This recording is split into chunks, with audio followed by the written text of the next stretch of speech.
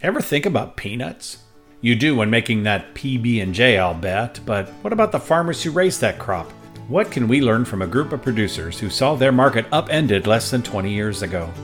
Welcome to Around Farm Progress, a weekly podcast that looks at issues across the country as reported by our editors. I'm Willie Vogt, your host and editorial director for Farm Progress. This is a special episode of the podcast where we talk peanuts, sustainability, markets, and, well, peanuts.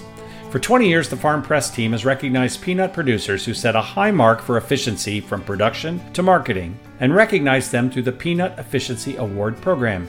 Winners for 2020 were profiled recently in the Farm Press brands, and we wanted to know what our editors who wrote those stories learned from the effort. This week we're talking peanuts, but there are tips and ideas from those producers that would benefit every crop producer across the country. We start off the episode with a little history from Ron Smith, editor of Delta Farm Press, who shares how the program got started, then discusses what he learned from Van Henserling, a South Mississippi grower. Let's catch up with Ron. Well, Ron Smith, it's good to catch up with you in Delta Farm Press country. I know you're actually in Tennessee somewhere, but this Peanut Efficiency Award program that we're talking about today is, to me, a pretty exciting program. I've been around Farm Press for a long time, and you've been in my group for several years, and I keep watching this coverage and reading these great stories. But I got to ask myself, I haven't been around Farm Press this long. When did this start, and why did it start, this Peanut Efficiency Award program? The germ actually started in 1999, and that was the first Southern Peanut Growers Conference.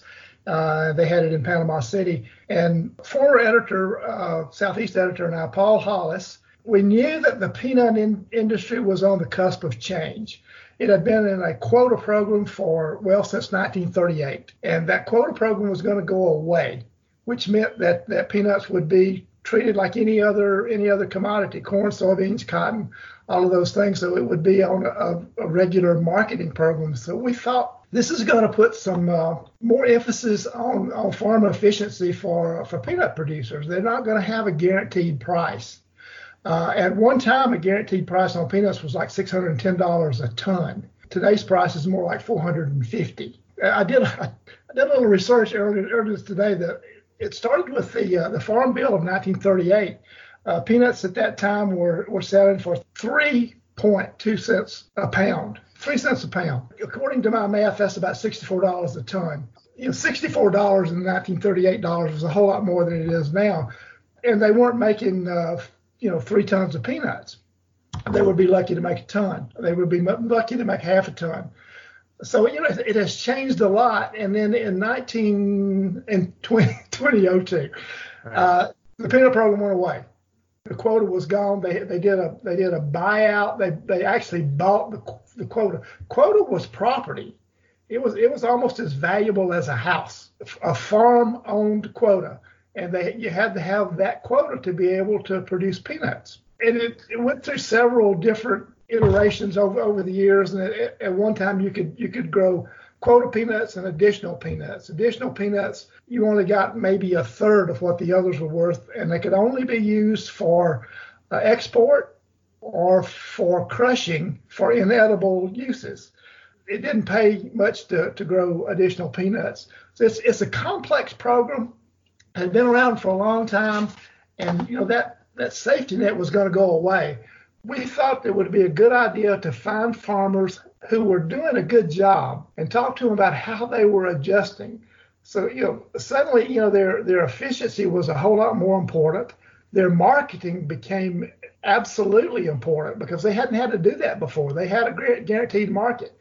If they grew peanuts, they were going to get as much as $610 a ton for them. That was back in the 90s. We saw the changes and we said, let's do something similar to what we've done with the High Cotton Award, which had been a very successful program, and we were able to emphasize cotton farmers and their sustainability programs. We knew they were very efficient and very conservation-minded farmers. So let's see what we can do with peanuts. So we're able to begin that program. Our first class was in 2020. And it's interesting that our Southwest winner this year are the son and grandsons of the first winner from the Southwest in 2020. I interviewed him. He's still involved in the farm, but not as much. So that's there's a legacy to the program as well. So it has been a fascinating program. It's been interesting to catalog the changes that they made in 20 years. And I have to mention Marshall Lamb. He is a project leader at the Peanut Lab in Georgia, one of the most knowledgeable peanut experts, I think, in the country. He has been our official advisor for the whole program always. All our entries go through him, and he evaluates them, and he doesn't necessarily look at yield. Yield is always important, but the most important aspect is how efficient can you grow a pound of peanuts? Mm-hmm. And part of that is, okay, how efficiently did you market it? And that didn't used to be a problem. You knew the market was there.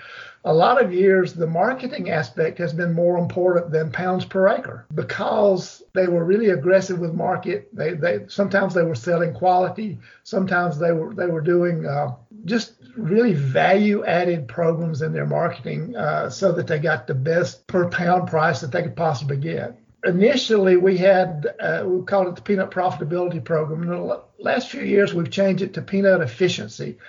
We felt like that was a better name for what we were trying to show, that these farmers, they're producing good yields, but they're also managing costs. They're looking at how they can control costs, how they can improve their soil, as one of the farmers this year did. They're looking at how they can manage irrigation, which is the biggest expense in Texas, less so in the southeast where they get more rain. They're looking at how they can control those fungicide applications. Diseases on peanuts are incredibly important. Can wipe out a crop in a matter of days if you're really not on top of it. I told people often that two of my favorite crops I've always liked to cover are peanuts and cotton, because you can't walk off and leave them in the summertime and expect them to be there when you get back. There are too many things that can go wrong. We will be profiling and hearing about those profiles on the podcast today. And you're right, there's some very interesting things going on across the peanut country. So one of the focus of the podcast today is to get a little bit about what you got out of the profile you did for this year's award, because one of the cool parts of this program is that we do go and visit the farms and learn about them. We try to, not always visit possible in this age, but get to know these farmers and learn about their operations. And you were on the Van Hansarling farm in South Mississippi. Why don't you tell me about that operation? What'd you get out of that? One of the things that impressed me about Van is that he told me right off, he said, if it wasn't for peanuts, I wouldn't be farming. And that's with with the lower prices and that then they used to be able to grow. And he got started in peanuts when the quota system was still available. One of the things that impressed me about Van, he grows almost 1,000 acres of peanuts. 75 of those are irrigated. Wow. So 825 acres are produced dry land. And on those dry land acres, he averages 5,400 pounds per acre, which is incredible. That is and the cost of irrigation is, as you know, whether you're irrigating corn in Iowa or peanuts or cotton in South Georgia, the price of irrigation is extremely high. So that bumped his efficiency level up incredibly. And probably one of the biggest things that he does to make sure that peanut is the reason he's still in business. He's been farming on his own since shortly after he got out of high school. His yields have steadily increased. I think he went from about 3,000 pounds, and he had better. Then he got new varieties that were just a little bit better, and he said that made a big jump up to about 4,000. He was soon up to 45. And year before last, he had close to 3,000 ton average overall his whole farm. So that's 6,000 pounds of peanuts, even at $450 a ton. I'm sorry. Is that's a pretty good year's work. So I want to clarify. So he's mostly dry land? Yes. So how does he? I mean, we know how much water peanuts need. How's he? I mean, I know there's rain where he is, but how's he marshaling all that rain or that water? Cover crops. Okay. He uses a combination of ryegrass. He plants some wheat. He will double crop some wheat. And he'll plant cotton, and then he'll plant wheat behind cotton, grow the wheat out, and may plant cotton behind that wheat again, and then the next year he plants peanuts. Okay. One of the other things that I've noticed I've been covering peanuts for 40 years. Every good peanut farmer I've ever talked to, the key to his success is rotation, and usually at least 3 years out of peanuts, and then go back to back to cotton or corn. So usually a grass crop is better, but peanuts after peanuts will end up with a heavy disease problem that you can't put enough fungicide out to control it. So that rotation has always been an incredibly important part of the peanut program. He says a cover crop is a poor man's irrigation system. I love it because that you don't think of that, but it does retain the water and can capture or grab nutrients too and keep them in place. And then you're also building your organic matter, which Absolutely. There's a profile later on this podcast where that actually happened in an area where you don't think of organic matter going up. Anything about his operation that was a takeaway for you? You've been doing this 40 years, and I will remind our listeners that Ron is about to retire and leave the Farm Press staff. We do call him the short timer. But as you're doing this, you've been doing this a long time. Anything from Van's operation that you took away that maybe was different than anything you'd heard before, or maybe builds on something you've been covering all this time? One of the things that I've noticed over the years is cotton and peanuts. They make such a good combination, and he switched from when he first started, he was growing grains. He was growing corn and soybeans almost exclusively. And then he got into cotton, and then he started growing peanuts and was absolutely hooked back in the early 80s, somewhere along there, or 90s. But so how did he acquire a quota? Like you said, that was a pretty valuable thing to get a quota, but he started raising peanuts during the quota time. Yeah, you could buy it. You could buy it from another farm. At some point, you could rent quota. You could lease quota for a year. If a neighboring farmer has decided to retire, and had quota, and based on his farm, he would lease that. It was a pretty valuable commodity, and farmers had to be careful about how much they paid for quota or paid for the lease. So he was able to get it that way. And then when the program ended, the quota system was gone away. At one time, you couldn't move quota from one county to another. It was stuck in that county. Sometimes farmers who wouldn't grow enough peanuts to meet their quota, they would buy quota from a farmer who maybe had overproduced. So a question now, one of the things that's kind of interesting about this program, and the quota was actually an artificial market for peanuts. Sure. We're raising peanuts now better and more efficiently. We're also raising peanuts in places we haven't before because there's no quota tied to this. What's your sense of the peanut market today? Obviously $4.25 a ton is a lot less than the quota was, but guys are making money on that, right? Yeah, but they have to make yield. They have to make 2 tons. And 2 tons is probably right at break even if they're really careful. They have to watch their costs. And I read a report earlier today that we're probably looking at another a big crop because we had good moisture going in. Acreage is up a little bit because peanuts, they penciled in better than cotton. So we're going to have acreage, we're going to have production. So that could put some clamps on prices next year or this fall. They sell on contract a lot now. If they can't get a good contract in spring, they'll hang on and hope that they'll get a weather market. Yeah, I know that's happening more and more. I remember when there was some underbidding for peanuts a few years ago, and there was some games played, and then the farmers didn't raise the peanuts, and then the peanut users, who shall remain nameless, were upset with the farmers and almost blamed them for shortages of certain peanut products.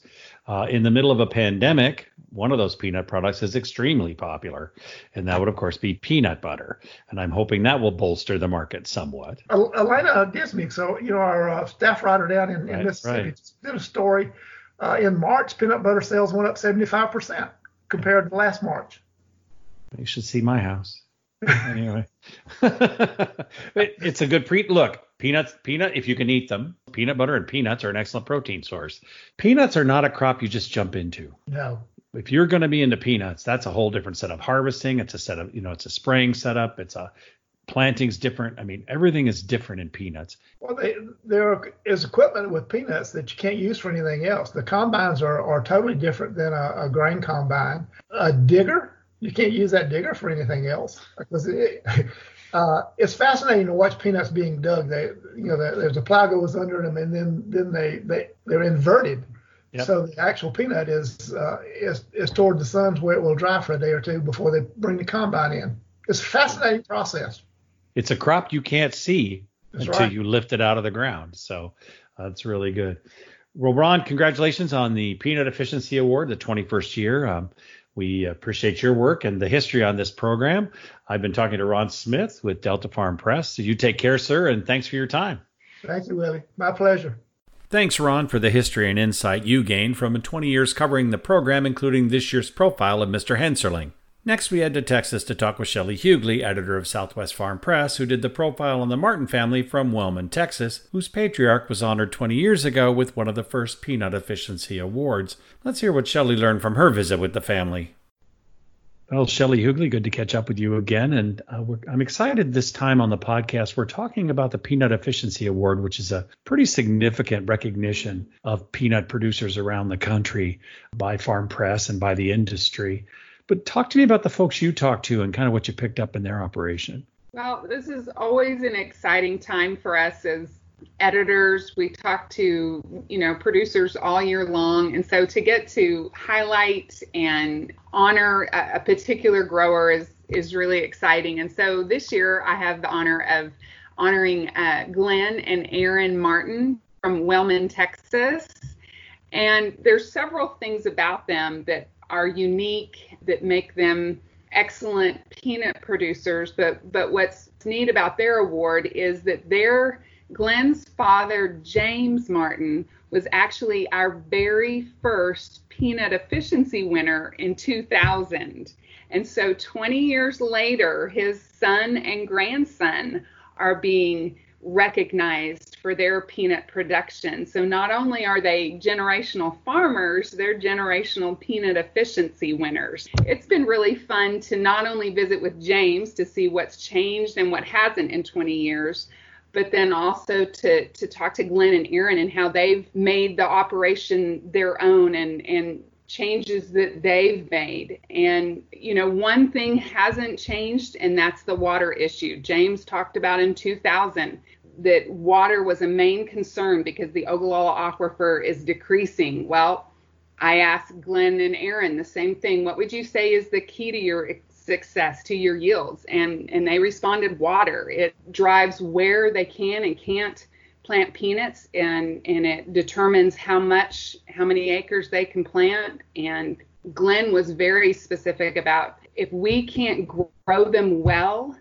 and we don't have sufficient water, then we won't produce them on that farm. So that makes for some interesting decision making, because maybe it's a farm with excellent soil but no water, no peanuts. Right. So it's interesting. This is a multi-generational operation. That's not news. We have a lot of farms that are that way. But what do you think their secret is to maintaining this operation and maintaining it in a successful fashion this way, to even have a grandson honored by the Peanut Efficiency Award? Well, it was neat because we were sitting in the office of their barn, and James is to one side of me, and then Glenn and Erin are across, and then to my left is Kirk, and he's the youngest grandson that's come into the operation full time. He started in 2016, and when we were talking about the secret to their success and working together as a family, Kirk said, Dad, speaking to Glenn, he said, you have great management skills. You're really good at keeping everybody in line. And to which Glenn responded, I've taken that role, but it's not without consulting. And so they talked about how they make decisions, but they're all talking it out. And James responded, Glenn said, I'm not the big guy in charge. We talk about everything. And James responded, I never was that way either. And so you just got a real sense that there's a lot of communication that's going on amongst them, and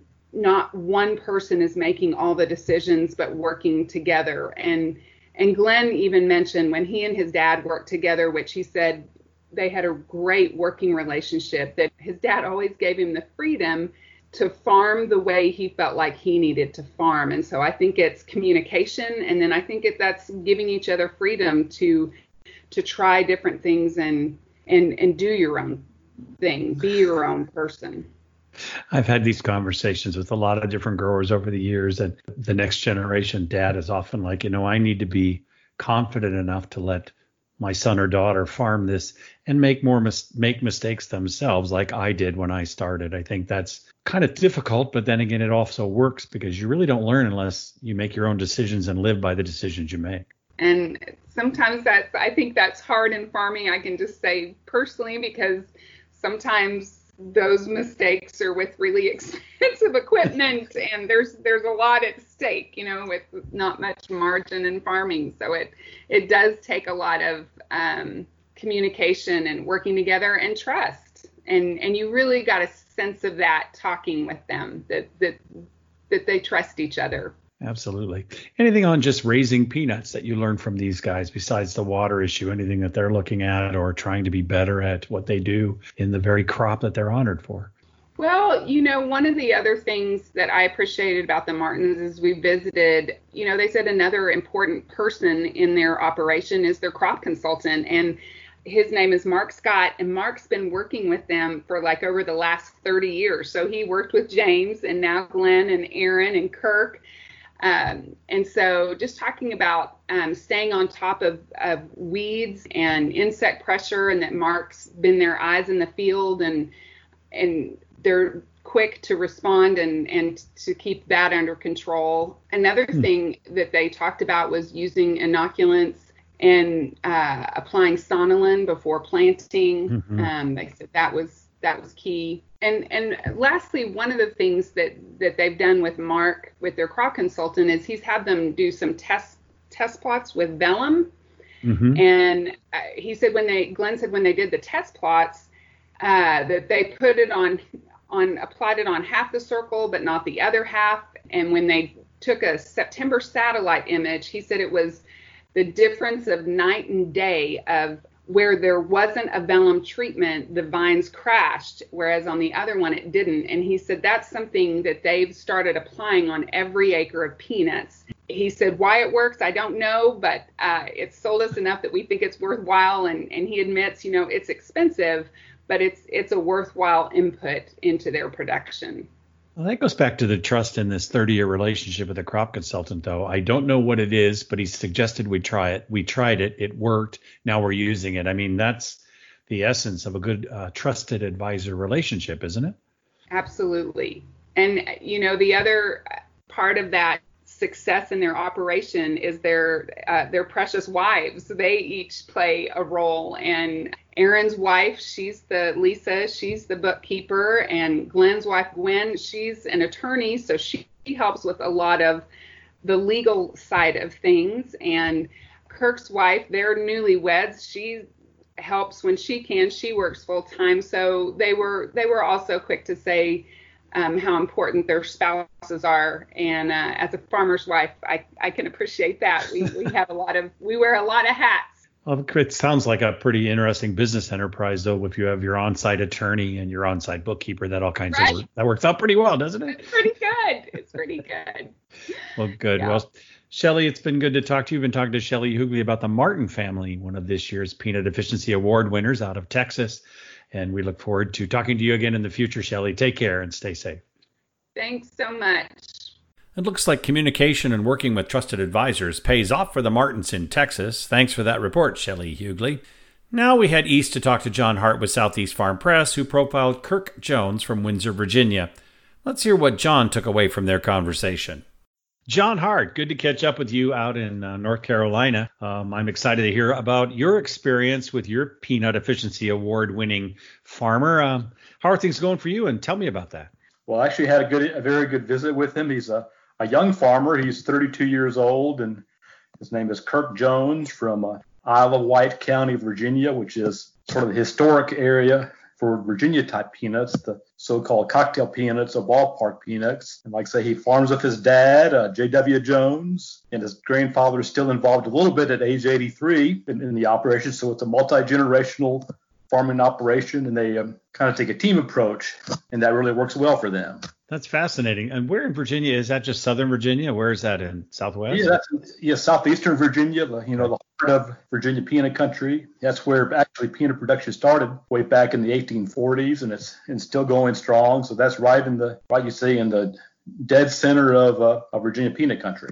Okay, fantastic.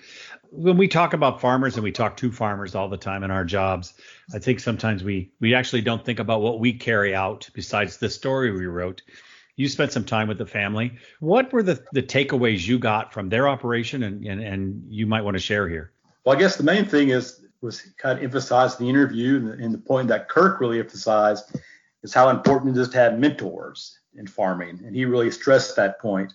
He said that his dad and his grandfather were good mentors, but there are several older farmers, who farm in the neighborhood, you might say, who also are mentors to him. So he says that was really vital to have the mentors who tell him to try new things, not be afraid to fail. So that was one really important takeaway, just how important it is to have a mentor to kind of help you along the way. And dad can't always do that, although it's great that his dad could. That's fantastic. And then have the other folks to at least bounce ideas off of, right? Exactly. And I guess the other big takeaway I've noticed that kind of all good farmers sort of have the same trait, which makes for good interviews, is they're all very enthusiastic for what they do. They're very excited about what they do, and they take great passion in what they do. And Kirk was a perfect example of that. He really does take a passion for it. And he told me he has a passion for growing peanuts, and that's his favorite crop, and that he really just enjoys every minute of it. Do they raise anything else besides peanuts up there? Yeah, they grow cotton, which they rotate with their peanuts, and traditional crops. They grow soybeans as well, and corn and wheat. They rotate every year their cotton with their peanuts. That would work, as peanuts do build things back up, I guess, and that's important too. Yeah. It's a good rotational crop. Always has been, though, for cotton, I think. Anything else you took away from your conversation with Kirk? I mean, he's a younger guy. Did he come out of high school and go right to farming, or what was his Exactly career? Right. He sure did. Grew up in the farm like everybody, and told me that's what he always wanted to do. And he has a young family. He has a new son born in October, and a daughter who's 4 years old. And his hope is that his son, Cody, continues on the farm. Makes it the next generation. Oh, maybe he'll get a surprise. Maybe his daughter will want to stay on the farm. Exactly. You never know, right? Yeah. You never can tell. That can happen too. So, John, you've been with Farm Press for a while. You've done some Peanut Efficiency Award profiles in the past. Anything different about this one versus what you've done with us in the past? I guess just because he is a little younger than the ones typically. A few years ago, I did a farmer in his 40s, so this is like the youngest one. So I guess one important takeaway is I think there's a great future because there still are young farmers out there, and they're enthusiastic about what they do, and they're excited about being in farming. You'd almost have to be nowadays, I think. Oh, exactly. To be excited. Obviously, we know that. It's all the people we talk to, we do keep farming. Well, this is fantastic, and I appreciate your work on the Peanut Efficiency Award. It's one of the highlights, I think, of the year is to be able to get with some really top producers around the country and have a good conversation with them. Anything else that we should touch base on before I ring off with you today? Yeah, I guess it really is a good program. And what I understand is that all the farmers who've been nominated, all the ones I have dealt with, all greatly appreciate it. They really, really are honored by it, and they consider it a great honor. So I think that speaks highly for the award. I think one of the reasons we're doing the podcast is because they couldn't get together this year in Panama City Beach to be honored for their achievement. They will be next year in 2021, but we wanted to recognize them on a little different level by sharing their stories outside of the normal channels. So that's really good. Well, John Hart, Southeast Farm Press, it's good to touch base with you. Thanks for your profile on Kirk and his family, and keep up the good work and stay safe. Oh, thank you, Willie. I appreciate your time. We really can't overestimate the value of a good mentor, or in the case of Mr. Jones, many mentors to help a farm thrive. Thanks to John Hart for those insights. We wrap up today with Brad Hare, editor of Southeast Farm Press, learning about his takeaways from a visit with the Mullock family from Baldwin County, Alabama. What Brad learned will surprise those skeptics who say it's impossible to boost organic matter in all kinds of soils. Let's hear more about what Brad learned.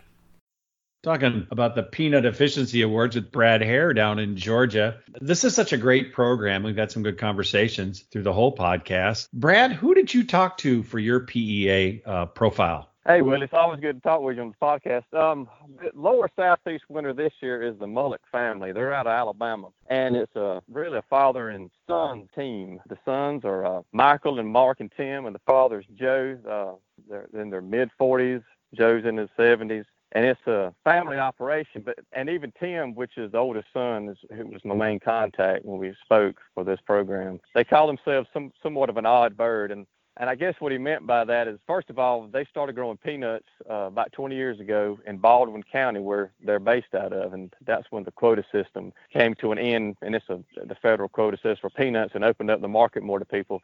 And they were one of the first people to start growing peanuts in Baldwin County 20 years ago. And they grow peanuts literally 20 miles in from Gulf Shores, Alabama, meaning they get 70 to 75 inches of rain each year. One of their southernmost fields, you can see the condos from Gulf Shores, which are right on the Gulf, at the tops of them.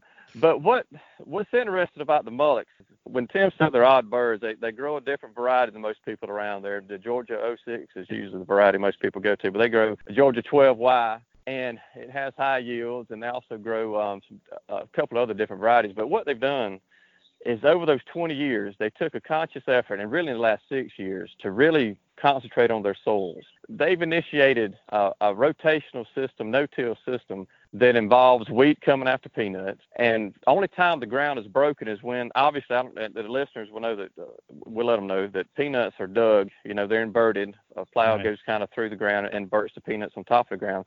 That's the only time their ground is broken.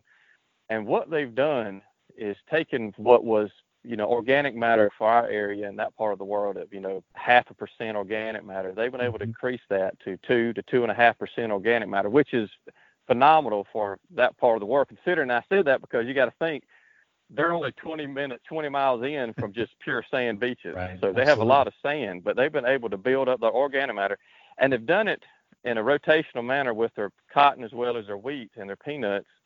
And it's become a pretty good sustainable system. And they have good yields as well. They're doing 2.5 tons, which is rock star yields on average for their varieties. And they've been able to come back and bring that soil and build that soil health. And once you talk to them about that soil, they really light up. They're really proud of what they've been able to do, and it's a conscious effort. I think the interesting thing about high organic matter, too, is you get good mineralization of nutrients, and that's why you're going to get higher yields. I mean, the whole health and the biota in the soil is going to help all the different crops that are going there.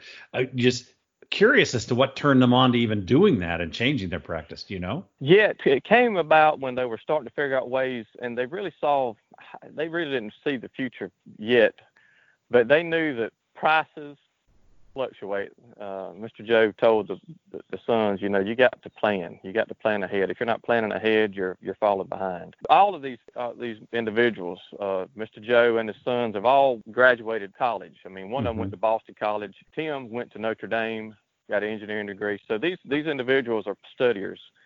They all look at what can be coming down the line. And Michael in particular told me that they did it because, of course, he likes calling what they did the hot zone. He said it feels like once you get going with a system, they have the same furrows every year, and they have hot zones, he calls, where they keep nutrients in there and make sure everything, and like you said, the microbiology is there. Mm-hmm. Plants are feeding off that organic matter. And they're getting the nutrients from the organic matter and getting benefits every year. But what turned them on was they just studied. They saw what can we do to kind of bolster the system.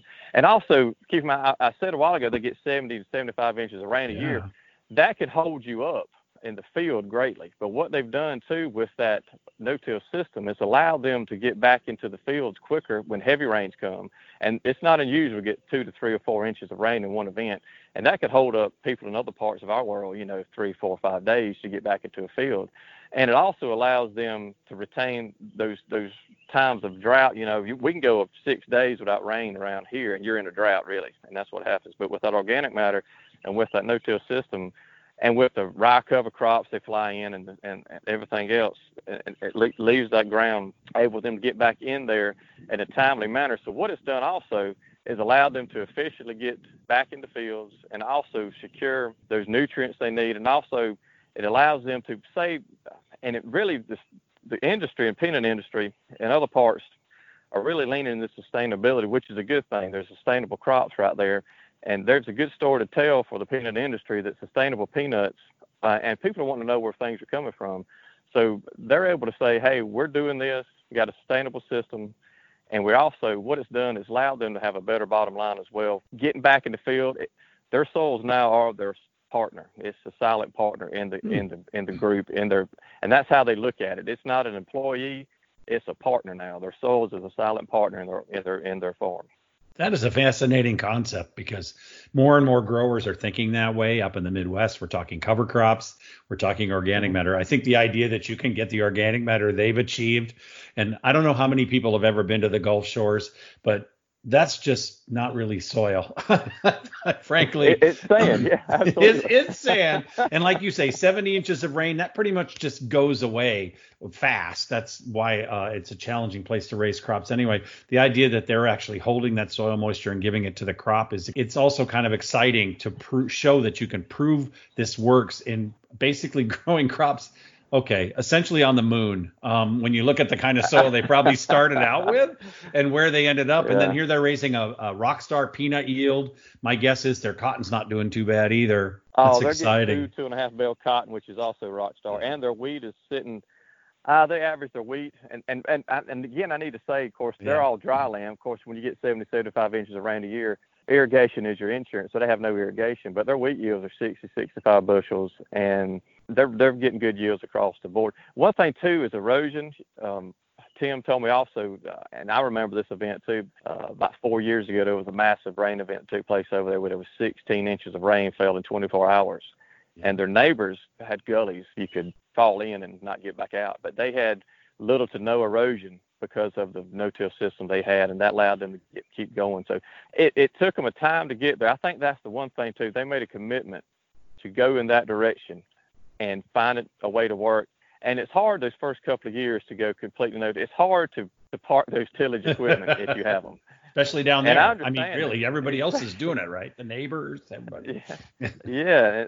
But they did it, and they're able to keep resistant weeds down. I mean, they don't have the biggest issue with Palmer amaranth over there, but they do have resistant issues with other weeds as well. But they're keeping it down, and they're making it work. It takes time, but it also becomes part of a lifestyle on the farm. Once you do it and you get used to it, everybody's in sync. They're just making it work.